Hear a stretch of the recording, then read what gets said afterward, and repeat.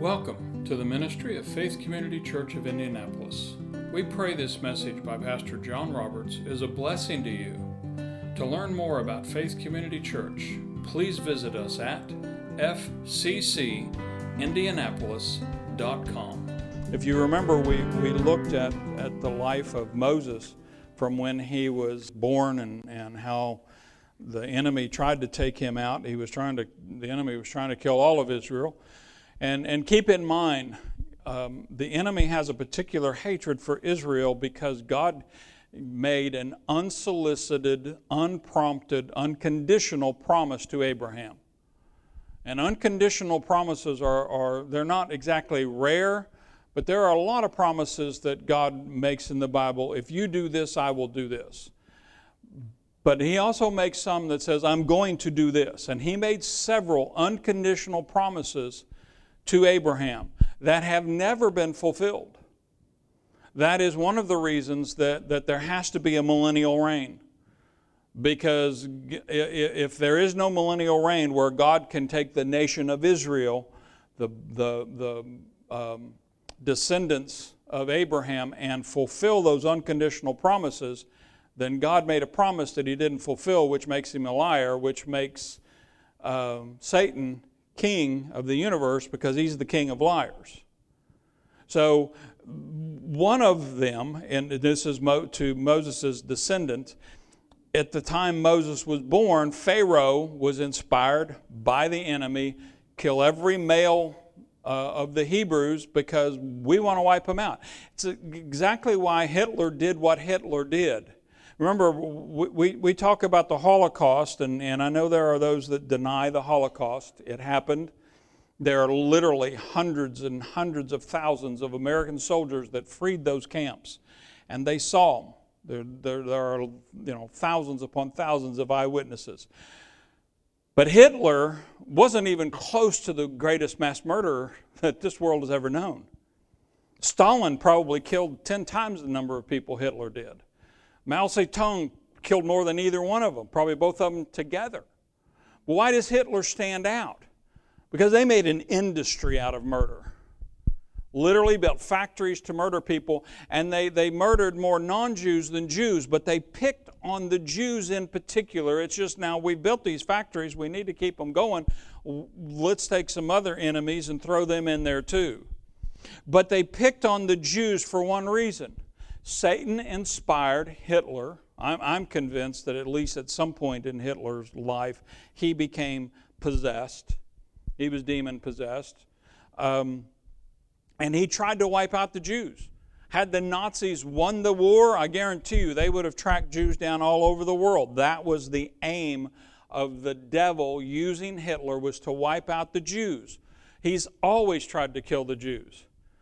That's his number one target, because he's in a war and we're just collateral damage. He really does not care about you, the devil. He cares, you don't hit his radar. But he hates the Father. He hates Jesus. He hates the Holy Spirit with a hatred that we can't imagine. And he will do anything he can. He's still trying to win the war. But thank God he won't. But when Moses was born, Pharaoh was inspired before Hitler ever was to kill this nation, to kill all these people. And he went after them through the midwives, and they were killing, drowning, exposing Hebrew children. And God inspired Moses' mother, put him in the basket, float him down. He came out of the Nile. The Egyptians were, idol worshipers, and they considered the Nile River a god. So if you pulled a baby out of the Nile River, this was the god of the Nile giving you a child. And we went through it. Pharaoh, I went this week, because I stayed in Exodus last week, but I went to Acts. Chapter 7 is the sermon that Stephen preached right before they stoned him to death. And he talks about Moses. And he says that it came into Moses' heart to free his people when he was 40 years old. And that's when he killed the Egyptian for abusing the Hebrew. And then he went to two other Hebrews who were arguing, and they rejected Moses. And Moses went off for 40 years into the wilderness. And when he came back, and this is Moses being a type of Christ, they accepted him the second time because he came at that time to deliver them. The first time he came to deliver them, they rejected him. Second time, they accepted him. Well, they rejected Jesus the first time. They will not reject him the second time. And they are not looking for Jesus. Believe me, they will tell you, we are not looking for Jesus for one reason.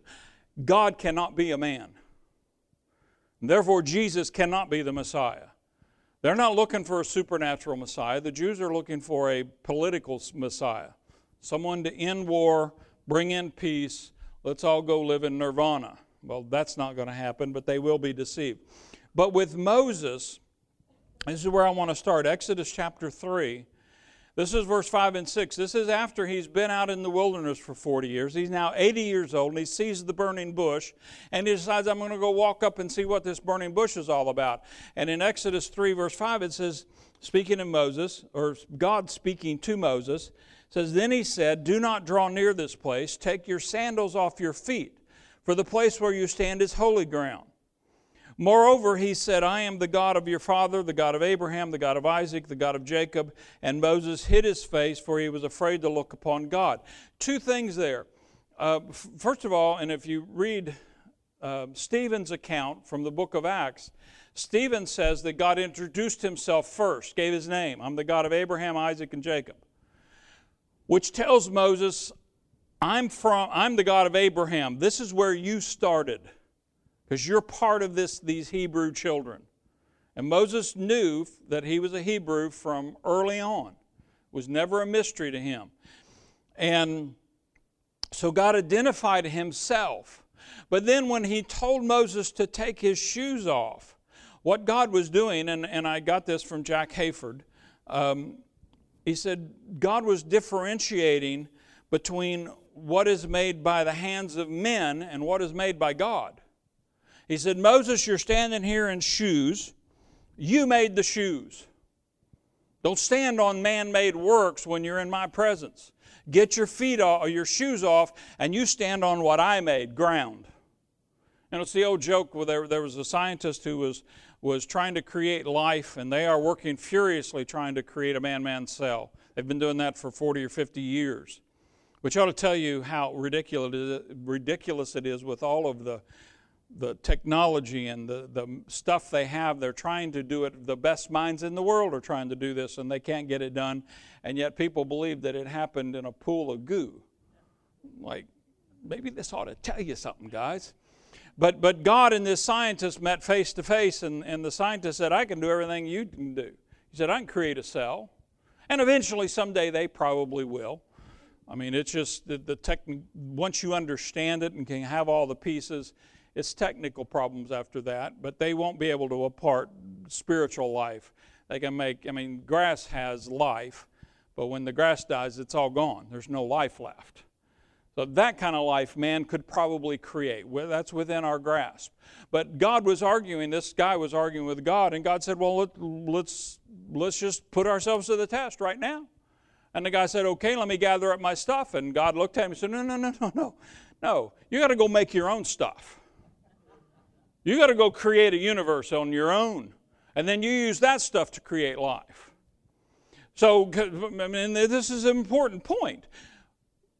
While science may be able to redo and refashion stuff to imitate the actions of God, all we're doing is playing around with the stuff He made. He made all of this. Isaiah 66:1 says, thus says the Lord, heaven is my throne, and earth is my footstool. Where is the house that you should build me? And where is the place of my rest? If you wish to approach God, we must conform our lives to that verse and to others. God is saying in verse 1, look, I created this. You want to know where I exist? This is my throne, right here. The universe. I'm bigger than the universe. That's what He's telling Moses. Moses, don't come to approach my presence with your works. You come barefoot, bereft of everything that you have. And I don't have this in my notes, and I don't remember exactly the address of the reference, but we all know the story. The story of the centurion. Legally, it was against the Jewish law for a Gentile to enter the home of a Jew. If they did, that house was unclean. And you had to go through, it was a tough procedure to make it ceremonially clean again. Well, Jesus heard that the centurion sent the Jewish elders because he had blessed Israel. And he was seeking after God, and he sent these elders to get Jesus. And as they're coming back, he says, whoa, I don't need you to come to my house. Because he's thinking, I don't want to make Jesus unclean. This man, I've heard his reputation. He's a great man. You don't need to come be physically present to heal my servant. Just speak the word. And Jesus did, and the servant got healed. But the point is, when the centurion came to Jesus, he didn't come to Jesus saying, look, I have blessed your nation. I have done this, and this, and this, and this. Now, what did the centurion say to Jesus when he first came? I'm not worthy. He came to Jesus humbly with, I may have helped, I may have given money, I may have built things for the temple, I may have blessed Jews and done things materially, but there ain't nothing that I got that you need. You are the source here. You just speak and it'll happen.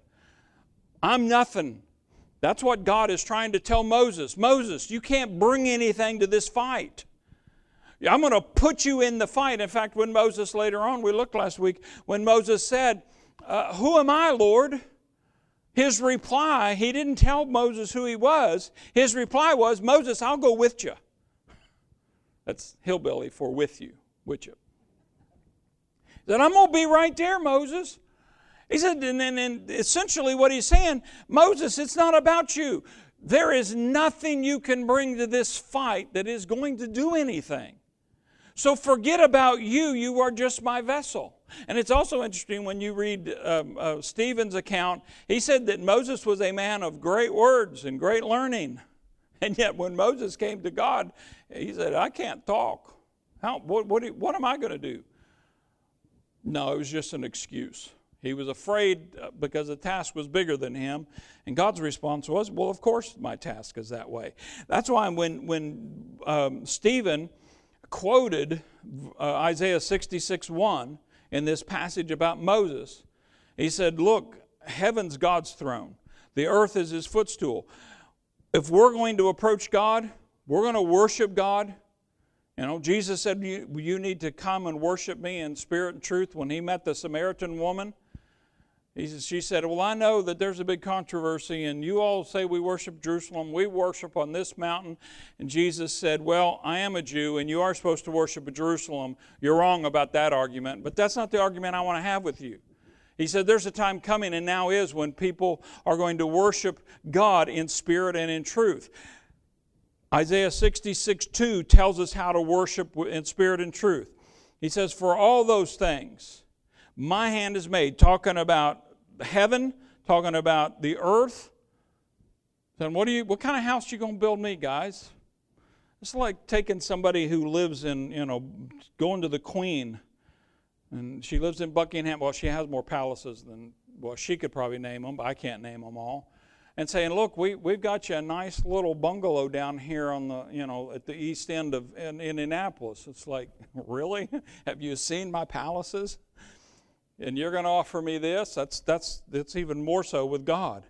But he says, for all these things my hand is made, and all those things exist, says the Lord, but on this one I will look. This is the person I will single out.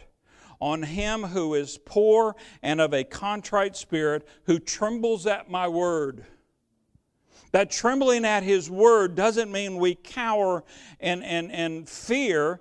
It means that his word is our end all. It's where we stop, it's where we end. And everything in between comes from His Word. If His Word doesn't say it, I should not be doing it. If you look at Jesus, He said, I don't do anything lest I hear my Father say it or see my Father do it. Most of what He heard and said, He saw in the Old Testament. We think that God was communicating with Him constantly, talking to Him. They were having a conversation in His head. Or God was speaking out loud and Jesus heard Him. That did happen. But keep in mind, to be a Pharisee, and Jesus, the Pharisees were stunned at the knowledge Jesus had. To become a Pharisee, you had to memorize every single word of the first 5 books of the Bible.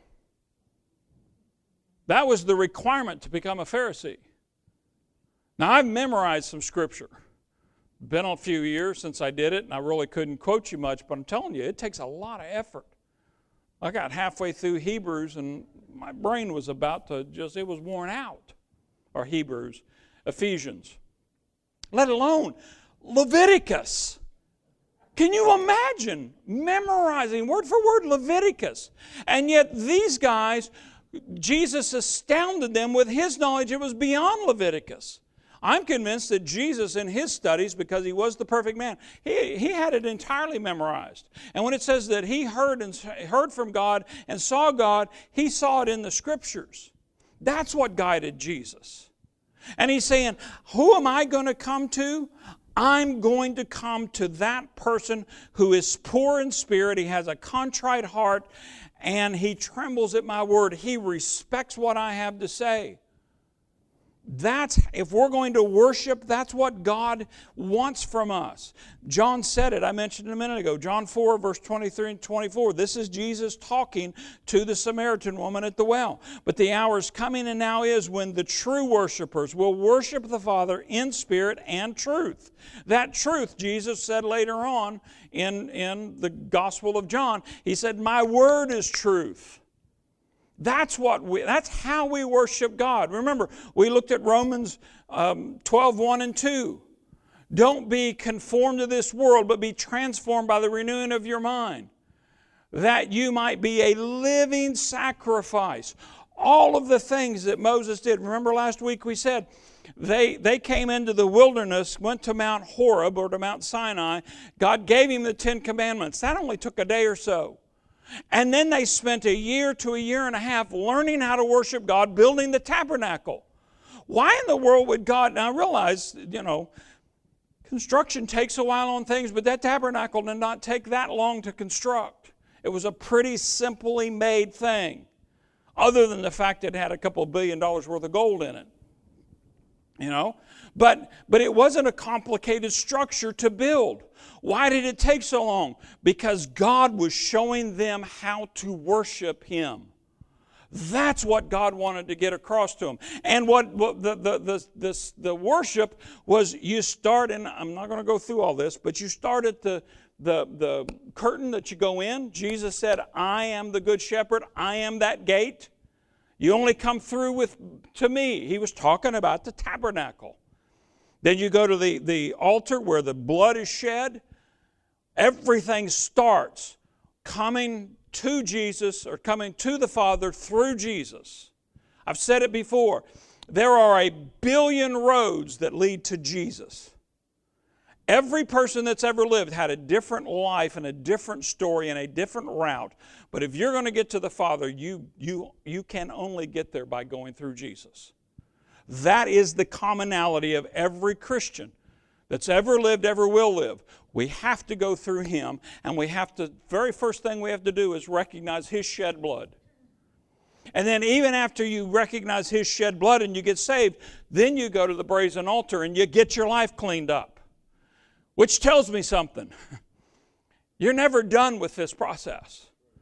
Not until you either throw this body aside, it's dead, it's gone, it's going to go back to the earth.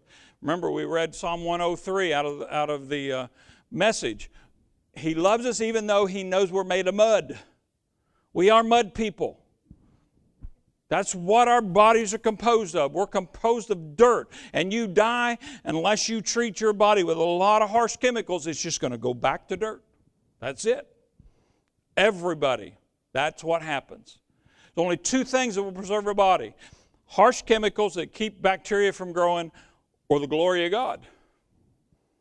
The glory of God came on Jesus, resurrected a dead body, and it's still living. And it's still functioning perfectly. But he's trying to tell us, this is how I want you to worship. You do this. Once you start to clean up your life, you can go into the holy place, and you have the lampstand, which gives you light. You have the bread of life, which is Jesus. You have the altar of incense, which is your prayers. You're communicating with God. And now that the veil's gone, you can look directly in and see the presence of God. Hebrews, he tells us, you come boldly into my presence. And we finished up last week, Exodus 3:12, when Moses said, "Who am I?" He said, "I will be with you, Moses." That's the point. I want to teach you how to worship me. Now, let me skip, and this is I'm going to hopefully tie this in, but I want to jump to Colossians 2:9 and 10. In Colossians 2:9 and 10, Paul is talking about Jesus, about the deity of Jesus, and the fact that who we are in Jesus. And he says, starting in verse 2, "For in him," meaning in Jesus, "dwells all the fullness of the Godhead bodily." But verse 10 is the astounding verse. "And you," meaning us, individually, me individually, us corporately, "you are complete in him, who is the head of all principality and power." We are complete in him. I'll be honest with you, I've read that and I've always wondered, I know sort of what that means, but I know there's a lot more to it. Well, I saw something as I was studying this out this week. I think part of what, and it's not the fullness of what Paul's saying here, but part of what Paul is saying here is he's talking about that trip in the tabernacle. You start at the curtain, and you work your way from the altar where the sacrifice is given, to the brazen altar, to the table of showbread, the menorah, the altar of incense, and then into the Holy of Holies where the ark and the very presence of God is. I think what Paul is saying here in part is that trip is complete for you. You don't have to make that trip. Once you're in Christ, you're in Christ. You're in the Holy of Holies. Now, naturally speaking, and this is part, we addressed this many, many months ago, in I don't even remember what sermon it was, but there are three phases or three periods of sanctification. There's a sanctification that's already done. We are complete in him. And then there's the ongoing sanctification where I'm trying to clean up my life as we go along. And I will never arrive at that. Now, as Andrew Womack says, I haven't arrived, but at least I'm on the train. I'm moving. And then there's the ultimate sanctification when he comes back. I get to take this trashy old mud body, throw it aside, and I'm going to get a resurrected body that will never age, that will never die. It's so infused with the glory of God that I will look like Adam and Eve did before they fell. You will look at me and not see my physical body. You will just see a body with the glory of God on it. And that's going to be my clothing, is the glory. That body will be able to do anything.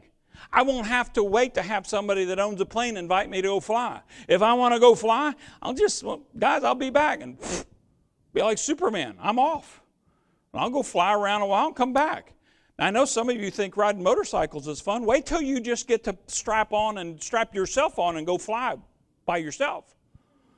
It's going to be a thrill.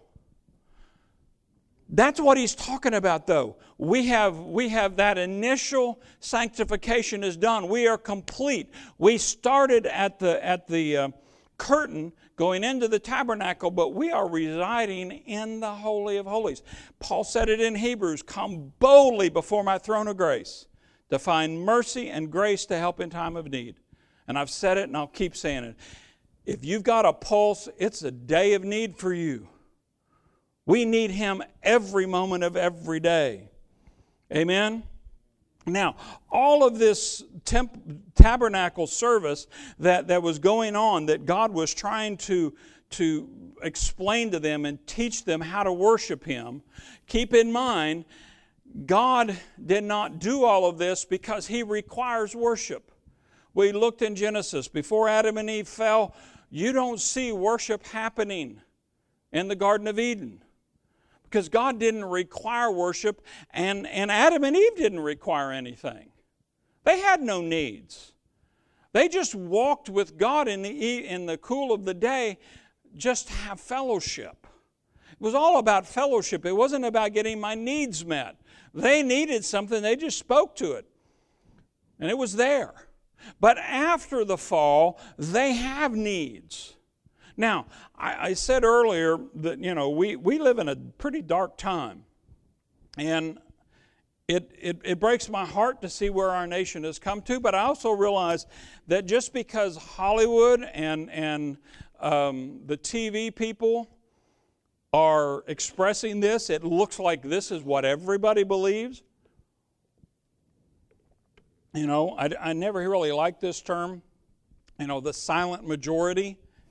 But there is a lot of Christian, wholesome, Bible-believing people out in our country that you never hear from. So while the culture in Hollywood, the culture in New York, and the broadcast industry is pretty rank, pretty devilish, that doesn't necessarily mean it is the overall culture of every American. But they are having a profound effect, and if you don't believe so, listen to how the younger generation, they're buying into some things, but there are a lot of the younger generation that are realizing my generation who thought, sex, drugs, and rock and roll, let's go party. It's all going to be fun. There'll be no consequences. 50 years later, we found out there are some consequences to that. Timothy Leary back in the 60s said, well, tune in. I forgot to say now, but basically it was tune in, get high, and drop out. Well, you don't live long when you do that. And unfortunately, there's a lot of people that are finding that out. But things are not quite as bad always as we see on the surface, but there is precedent. Go back to Numbers chapter 16. And I want to show you something, because this is very telling. And you need to read all of chapter 16 and then chapter 17, but I don't have time to do all of that. And I'm going to pick on, I don't normally, and I'm not talking politics, not Democrat, Republican, or Libertarian, or any politics with this. But I saw a clip of Chelsea Clinton, and I only mention her name because she set in context this, as a Christian, you have to agree with me. And I'm telling you, this is what I'm saying. There are some people out there, and she is symptomatic of a bigger problem. And it has nothing to do with left-right politics. It has to do with your mindset. But she made mention that good Christians could not oppose abortion on demand. And I'm sorry, but that's just wrong.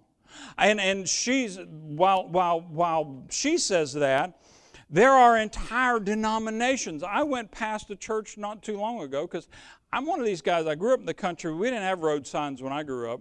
We didn't have road names. I lived on Route 1. Where's Route 1? I don't know where. I knew where I lived was part of Route 1, but I didn't know what all of Route 1 was. And it's like, well, how many routes are there? I don't know. But sometimes I would just get in a car because it was cheap. I'd go exploring. I explored my entire county. I got lost some days. I got to thinking, I hope I get out to somewhere I know before the sun goes down, because I'm not sure I'll ever find my way home. And finally, you drive around enough and you eventually find the landmark. Oh, now I know where I am. And you learn things. Well, I did that here in Indy because I'm not from Indy. And I just went, knew where I was going, and I know about where it is, so I just kind of zigzagged and explored a bit, getting where I needed to go. And I passed like 3 old mainline denominational church buildings downtown. These are in when I say downtown, I'm not talking to right downtown with the skyscrapers, but out in the old suburbs from years ago, from old Indianapolis. And these are big, beautiful churches, stately looking. I'm sure at some point they had very alive congregations very dedicated people built these things. It cost a lot of money, even if you built them. Some of them dated probably from the 30s, 40s, and 50s. But these three I noticed because in front of all three, they had a very prominent rainbow flag, which tells me that they believe that everything goes. You come in our church, we will not judge you. We are open to everybody in every lifestyle because it's just one person loving another. Who cares if it's two men loving each other? Who cares if it's two men? Who cares if it's you and your dog loving one another? To be honest with you. Now, they don't do that publicly, but believe me, it's out there. It's going on. And it's all about freedom. God just wants us to love one another. Well, Numbers chapter 16 is about the rebellion of Korah. Let me read this passage to you. This is Numbers chapter 16, verse 3. It says, and Moses and Aaron are the leaders of Israel at this point. It says, they gathered together against Moses and Aaron and said to them, you take too much upon yourselves. Take these words and think about where we are in the culture war today, in our country and in most of the Western world. You take too much upon yourselves, for all the congregation is holy, every one of them, and the Lord is among them. Why then do you exalt yourselves above the assembly of the Lord? And notice what Moses' reaction was. So when Moses heard it, he fell on his face. Now, I'll be honest with you. When I see old churches with rainbow flags in front of them now, my stomach gets a little queasy. And I saw the reaction of some of your all's faces when I mentioned that and what they believe. What did Moses do when he was confronted with something very similar? Moses, who do you think you and Aaron are? You've set yourself up, Mr. High and Mighty. Who made you the ruler of this group? Moses could have said, are you stupid? The God of the universe put me in charge. You want to challenge me? You're going to have to challenge him. That's not what Moses did. Moses knew instinctively and by the Spirit that this is an attack of the enemy. And he hid his face, started praying for him. Now, unfortunately, you read through the rest of Numbers chapter 16, Korah and all of those that followed him would not listen.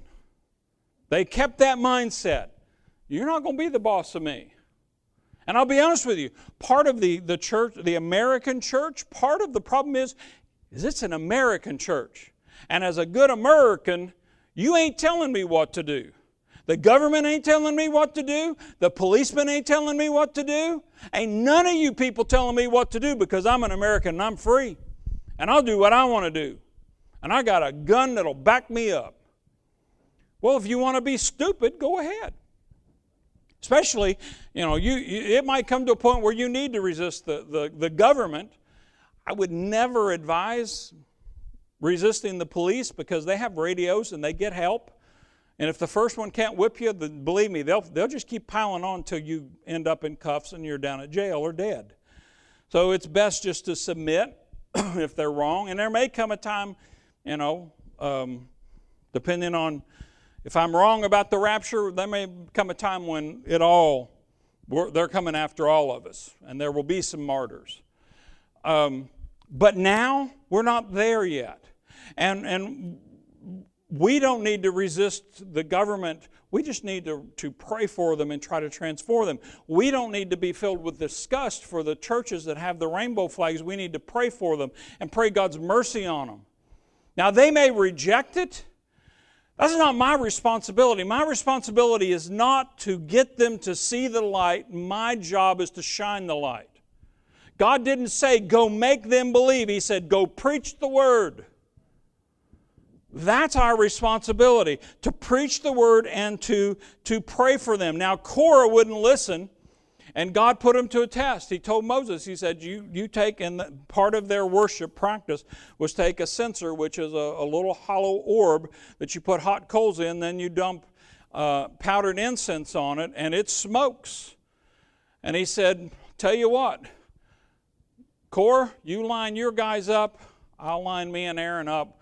We'll take hot coals and we'll pour incense. You get your fire from wherever you want it. Moses got his fire off of the altar where the blood was shed. It was holy fire.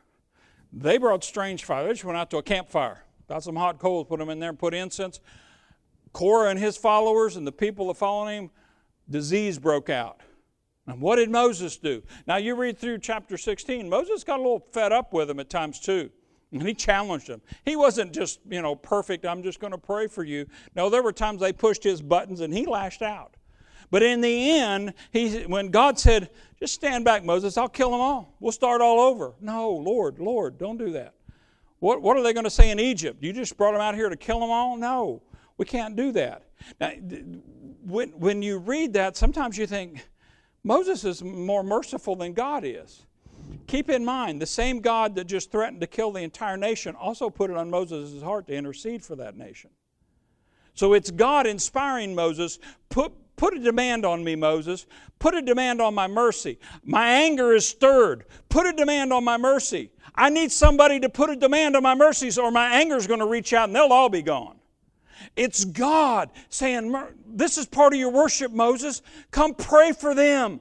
Come put a demand on my mercy so I can exercise my mercy here. I don't want to kill them all. He killed a bunch. Or more precisely, they all were punished a bunch because they decided they had a better way. I don't have to follow. Do you understand this book is nearly 4,000 or 5,000 years old? Who would follow a book that old? How do you know it's all right? I tremble at His Word. And I accept it as the inspired Word of God. As an act of faith, not necessarily an act of my brain and my intellect. It's an act of faith. This is His Word and it will always be His Word to me. And because of that, God will say, okay. Now, you're in your limited little brain, I'm going to show you a few things. Hang on. You ever watch the sci-fi movies where the guy asks to, reveal all your knowledge to me, and suddenly they're twitching, saying, no, too fast. That's exactly what happens sometimes when God tries to reveal stuff to it. It's like, whoa, slow down, God, I can't handle all this. He wants to, though. And if we will come humbly, He will do that. Remember, I'm not going to go there, but in Numbers 17, after this was all over, He told Moses, He said, now look, you take all the tribes. We're going to settle this once for all. You take every tribe, and they all had like a stick or something, implement that, because they were a shepherding group. He says, you go get all of these rods that represent the authority of all 12 tribes, and you lay them all out in front of me. These are dead sticks. He said, you lay them out overnight. When you come back to the tabernacle tomorrow, I'll tell you who the leader's going to be. Who's going to be my priest and come before me? And Aaron's rod budded. He brought life to a dead stick. And there were almonds on it. There was a green branch with leaves and fruit overnight from a dead stick.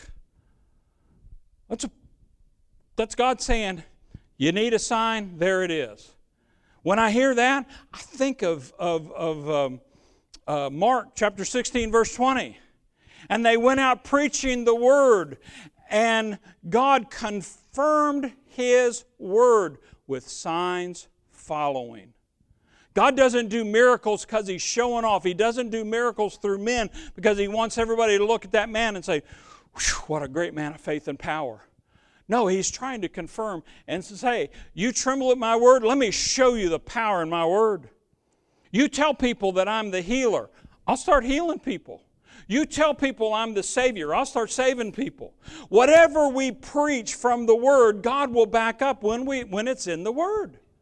He's just looking for vessels to say, and that is our worship.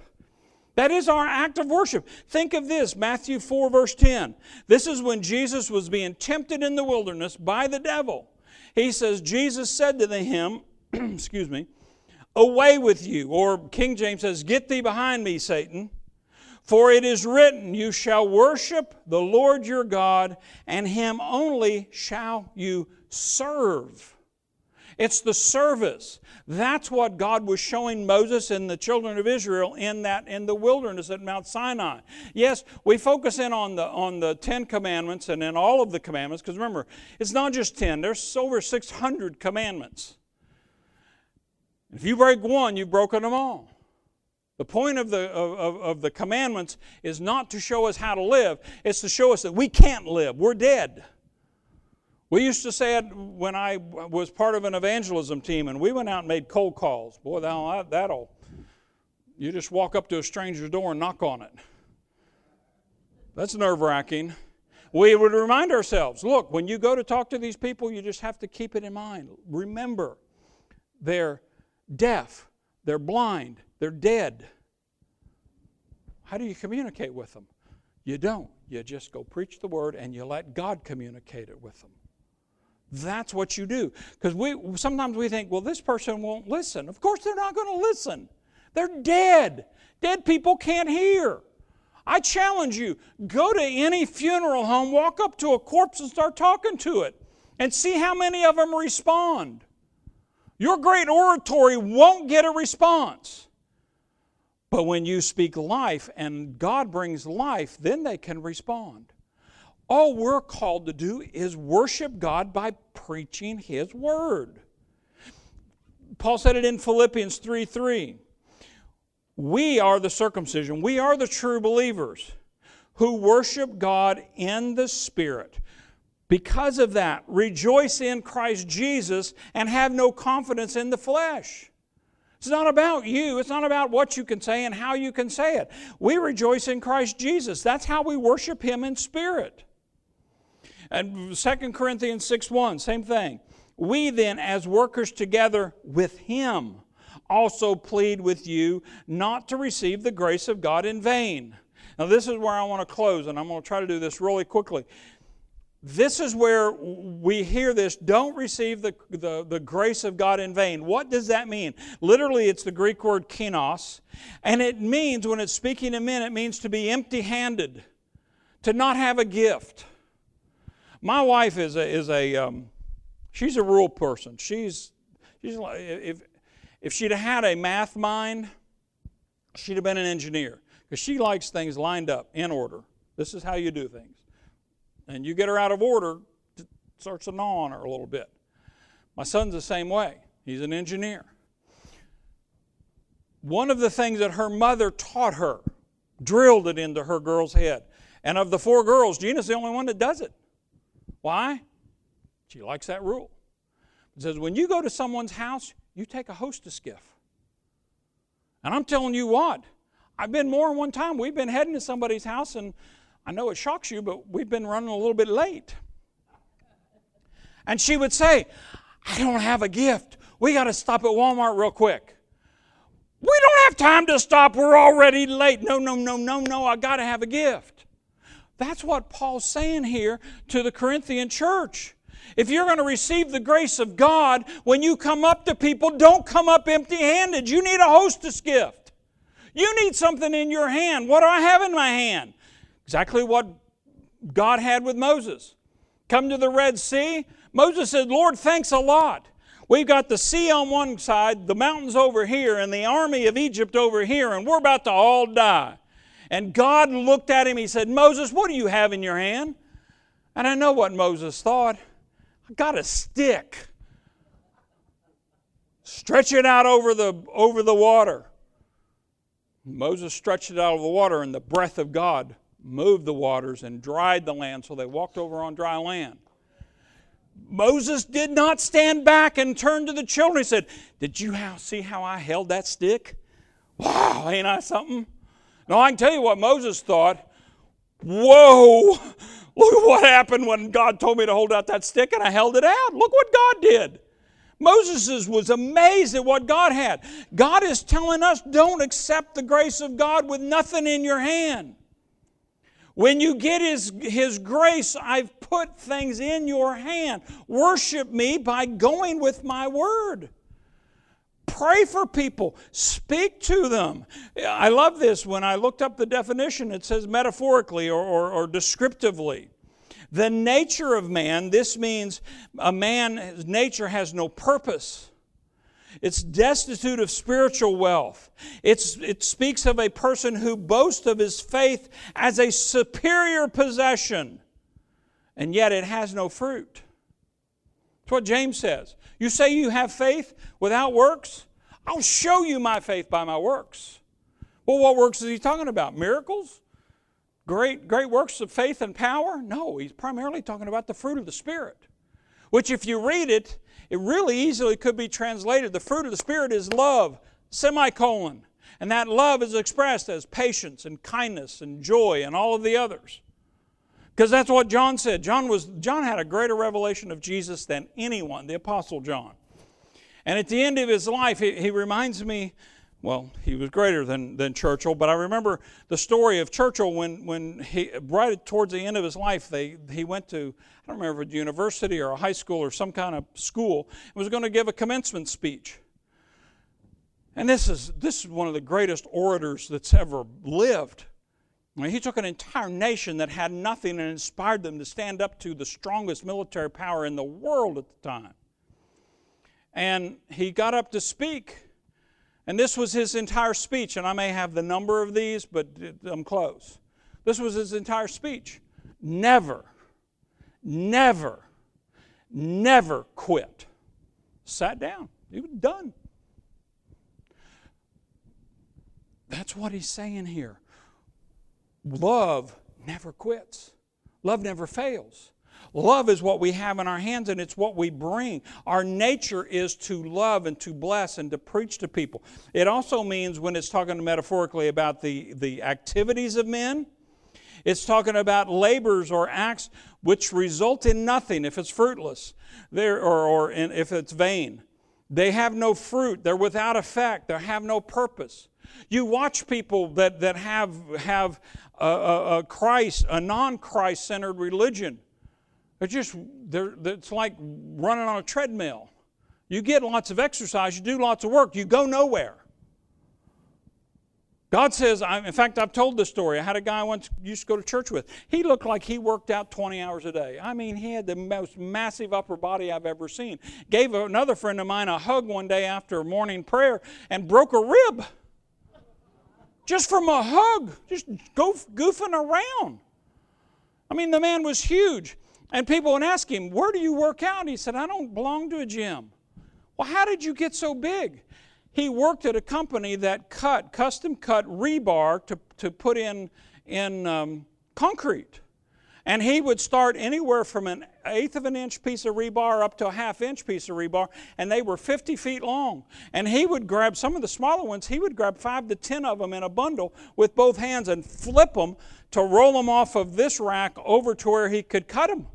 And all day long, he's taking hundreds and hundreds of pounds of rebar and just flipping it, whipping it like a snake. Over the years, he built this massive body. That's us. When he says we're having no purpose, we need to build up our spirits by doing the works of the ministry. Not going to a gym and working out. You can get a better spiritual strength and a better looking spirit by doing what God says to do rather than sitting around and doing these things in isolation. So I said several weeks ago, when it says that God shows us things to come, He shows us by interacting with other Christians and by taking our gifts and going out into the world. If we don't take our gifts to the world, what good are we? This is not supposed to be a bless me club. It's supposed to be go and make disciples club. That's how we worship God. And I'm going to finish with this scripture, and we'll pick up here next week. 2 Corinthians 6, and I'm only going to read the first part of verse 14. Do not be unequally yoked together with unbelievers. We always quote that scripture when we talk about marriage. You know, it's one of the things as a pastor, if people come to me and they say, will you perform our marriage ceremony? I will tell them, maybe. I never say yes right off the bat. And my maybe is you got to come meet with me one time for a counseling session, because that's what I'm going to determine. Are you both Christians or neither one of you Christians? If neither one of you Christians, I don't have a problem marrying you. I will do it. But if one of you is a Christian and one of you is not, I can't, because I have a command from Jesus. Do not be unequally yoked. But it has a lot more to do than just marriage. It's talking about people spiritually. Don't hook up with someone that's unequal to you. We go out and fellowship with unbelievers, but we don't go out and join ourselves to unbelievers. When I go out in a crowd, and there are times when I have done this, when I was teaching, I would go to teachers' parties. I didn't like them because everybody was drinking, and after a half hour, they're all a little high, and they're all talking weird, they're getting kind of loose, they're doing stupid things, but I wasn't there to join in the frolicking with them. I was there to be a witness to them, hoping that I would have an opening somewhere to say something that might key a thought to somebody that down the road that would be a seed that could grow and God could use it to bring them to know Him. There's a big difference. I could have gone, joined in, had a drink, got drunk with them, partied with them, done just as stupid things as they did. I'm perfectly capable of doing that. Proved that in my youth. But that would have been yoking myself to them and working for the same purpose. Because yoking talks about having two oxen tied together to do work. Now, we can yoke together to do a secular job. I taught with teachers. I had teachers that were unbelievers. We were so far apart politically, socially, spiritually. We had almost nothing in common, but I could teach together with them. We had a common purpose there. But I was always on guard when they would talk to me, to find an opening, to say, just to drop a hint. Same way with my students. I never got up and preached the Bible to them, but occasionally, especially when they know you're a Christian, they know you're a pastor, I'll say, well, what do you believe about this? And I was always careful to say, doesn't matter what I believe. It comes down, what does God say? I'd always take it back to the Bible. What's the Word say? Because what I believe, because believe me, I can be wrong. I can remember at least one occasion where I was. Thank you. Some of you were slow on that laugh. I'm glad you weren't real fast. But I'm serious. I've got some tapes of when I preached 30 years ago. And, oh, my Lord, you turn red and you think, who let me in a pulpit? And I'm sure if I live another 30 years, I may look back on some today and think, wow, it's a wonder I even knew how to get out of the rain. We grow. But we need to constantly keep in our mind, it's an act of worship for me to go out and fellowship with these people. I have to be open for an opportunity to sow a word. My goal, when I was young in the Lord, my goal was to bring them all the way to the end and lead them in a sinner's prayer. And I finally realized I had people prayed for me just so I would leave. Or pray with me, not for me. Some of them didn't pray for me, they cursed me. But I had people that prayed with me, but they only did it so this weirdo would get off my porch. It's better, just go. Find out if there's something you can pray for them about. Can you bless them? Share a little bit of word. And then leave it. I'll tell you, and this will be my last statement. I told Gina, we were joking the other day, because she has this habit, we end up, when we go out to eat, our waitress or waiter, we end up talking a lot with them. And I can't help it. I'm a cut-up. Life is serious, and I don't like it being serious. So I joke. I joke a lot.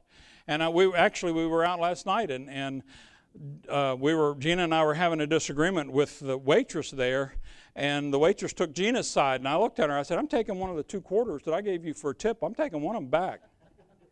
And Gina looked at her and she said, can you believe he's a pastor? And her eyes got a little big. She said, not really. But here's my point. I told Gina later, I said, you're going to have to quit telling these girls and these guys that I'm a pastor or that we're Christians, Because I have a rule. If we pray over our meal and people see us, that affects the tip I give. If I tell somebody, if I witness to or ask a waitress, something seems to be wrong. Is there something I can pray for you about? And they share it with me, I'm really careful. Then I don't go the 15 to 20%. I go 30, 40. I've gone 15. Sometimes I've gone 100%. When I've had one little girl, and I'm not bragging on me. I'm just saying I've heard too many stories when Christians go out to eat and they leave a tract with no money, and that's the tip. Well, I'm giving them eternal life. No, you're giving them a sour taste about Christians. These people work hard, and if they know you're a Christian, bless their socks off. What's the difference whether you give a $6 tip or a $15 tip? Not much to me. $6, $7, that's not a lot to me. My life's not going to collapse over $7. But I guarantee you, if 20% is $6 and you leave 3 5s, that'll get that person's attention. And the next time they think about a Christian, they may think of you and think, I remember that person was a Christian, and they blessed me. They were generous. And then when someone else comes and sows a seed, they might be a little bit more receptive. Those are all acts of worship. Why? Because everything we do is an act of worship. I just want to make sure I'm bound at the right altar. Amen? Thank you so much for joining us today. If this message has blessed you, we invite you to visit us in person at the corner of Highway 31 South and Southport Road, Indianapolis, Indiana, or visit us online at fccindianapolis.com.